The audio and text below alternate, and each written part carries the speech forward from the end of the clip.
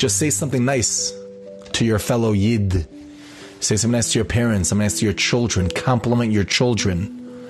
Compliment your spouse. Say thank you. Even if she got the shopping wrong, say thank you for the other 86 items she got right. We focus on that one thing you got wrong. You know what I'm saying? You got the large eggs and not the medium eggs. Like 8,000 different items here. All of them were like perfect. Like they have your signature on it, you know what I'm saying? But with the one thing, return everything, just thank me. Give me a little bit of validation. Give me a little bit of encouragement. It means so much. And how many schusim could we get during Aseres Tshuva during the whole year? It's fascinating and it's so easy. No, it's not easy. Yes, it is easy. It's not easy to say good morning to somebody, to say, wow, you look amazing. It is so good to see you. There's a trick you could say. It has to obviously be real. But I did it. Somebody did it on me. I was like, wow, thank you. Thank you. Somebody came over to me and he, I can tell you who it is even. Why not?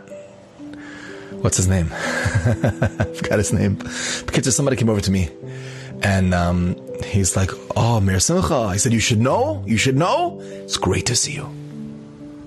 I'm like, whoa, I should know. Like you could say like, it's good to see you. Oh, it's good to see you. You should know. You should, it's great to see you. Like, whoa. I was like, my heart was like, whoa. Like, wow, I should know that, like 2 words changes everything. Like, great to see you, great to see you, great to see you. You should know, great to see you. Great to see you, but he should know. So go over to somebody and say, you should know. It's really great to see you. But don't go over, you should know, he said to say that, obviously not. Just go over to somebody, make somebody feel good. Make somebody feel like something.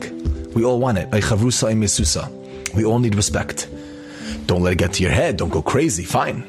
That's Torah, Seichel, 100%. But validate somebody.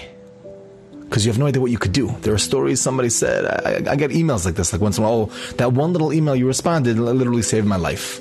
Literally made me go to rehab, made me go to a certain school. Like, I did nothing. I sent a little thing. And we all do this all the time.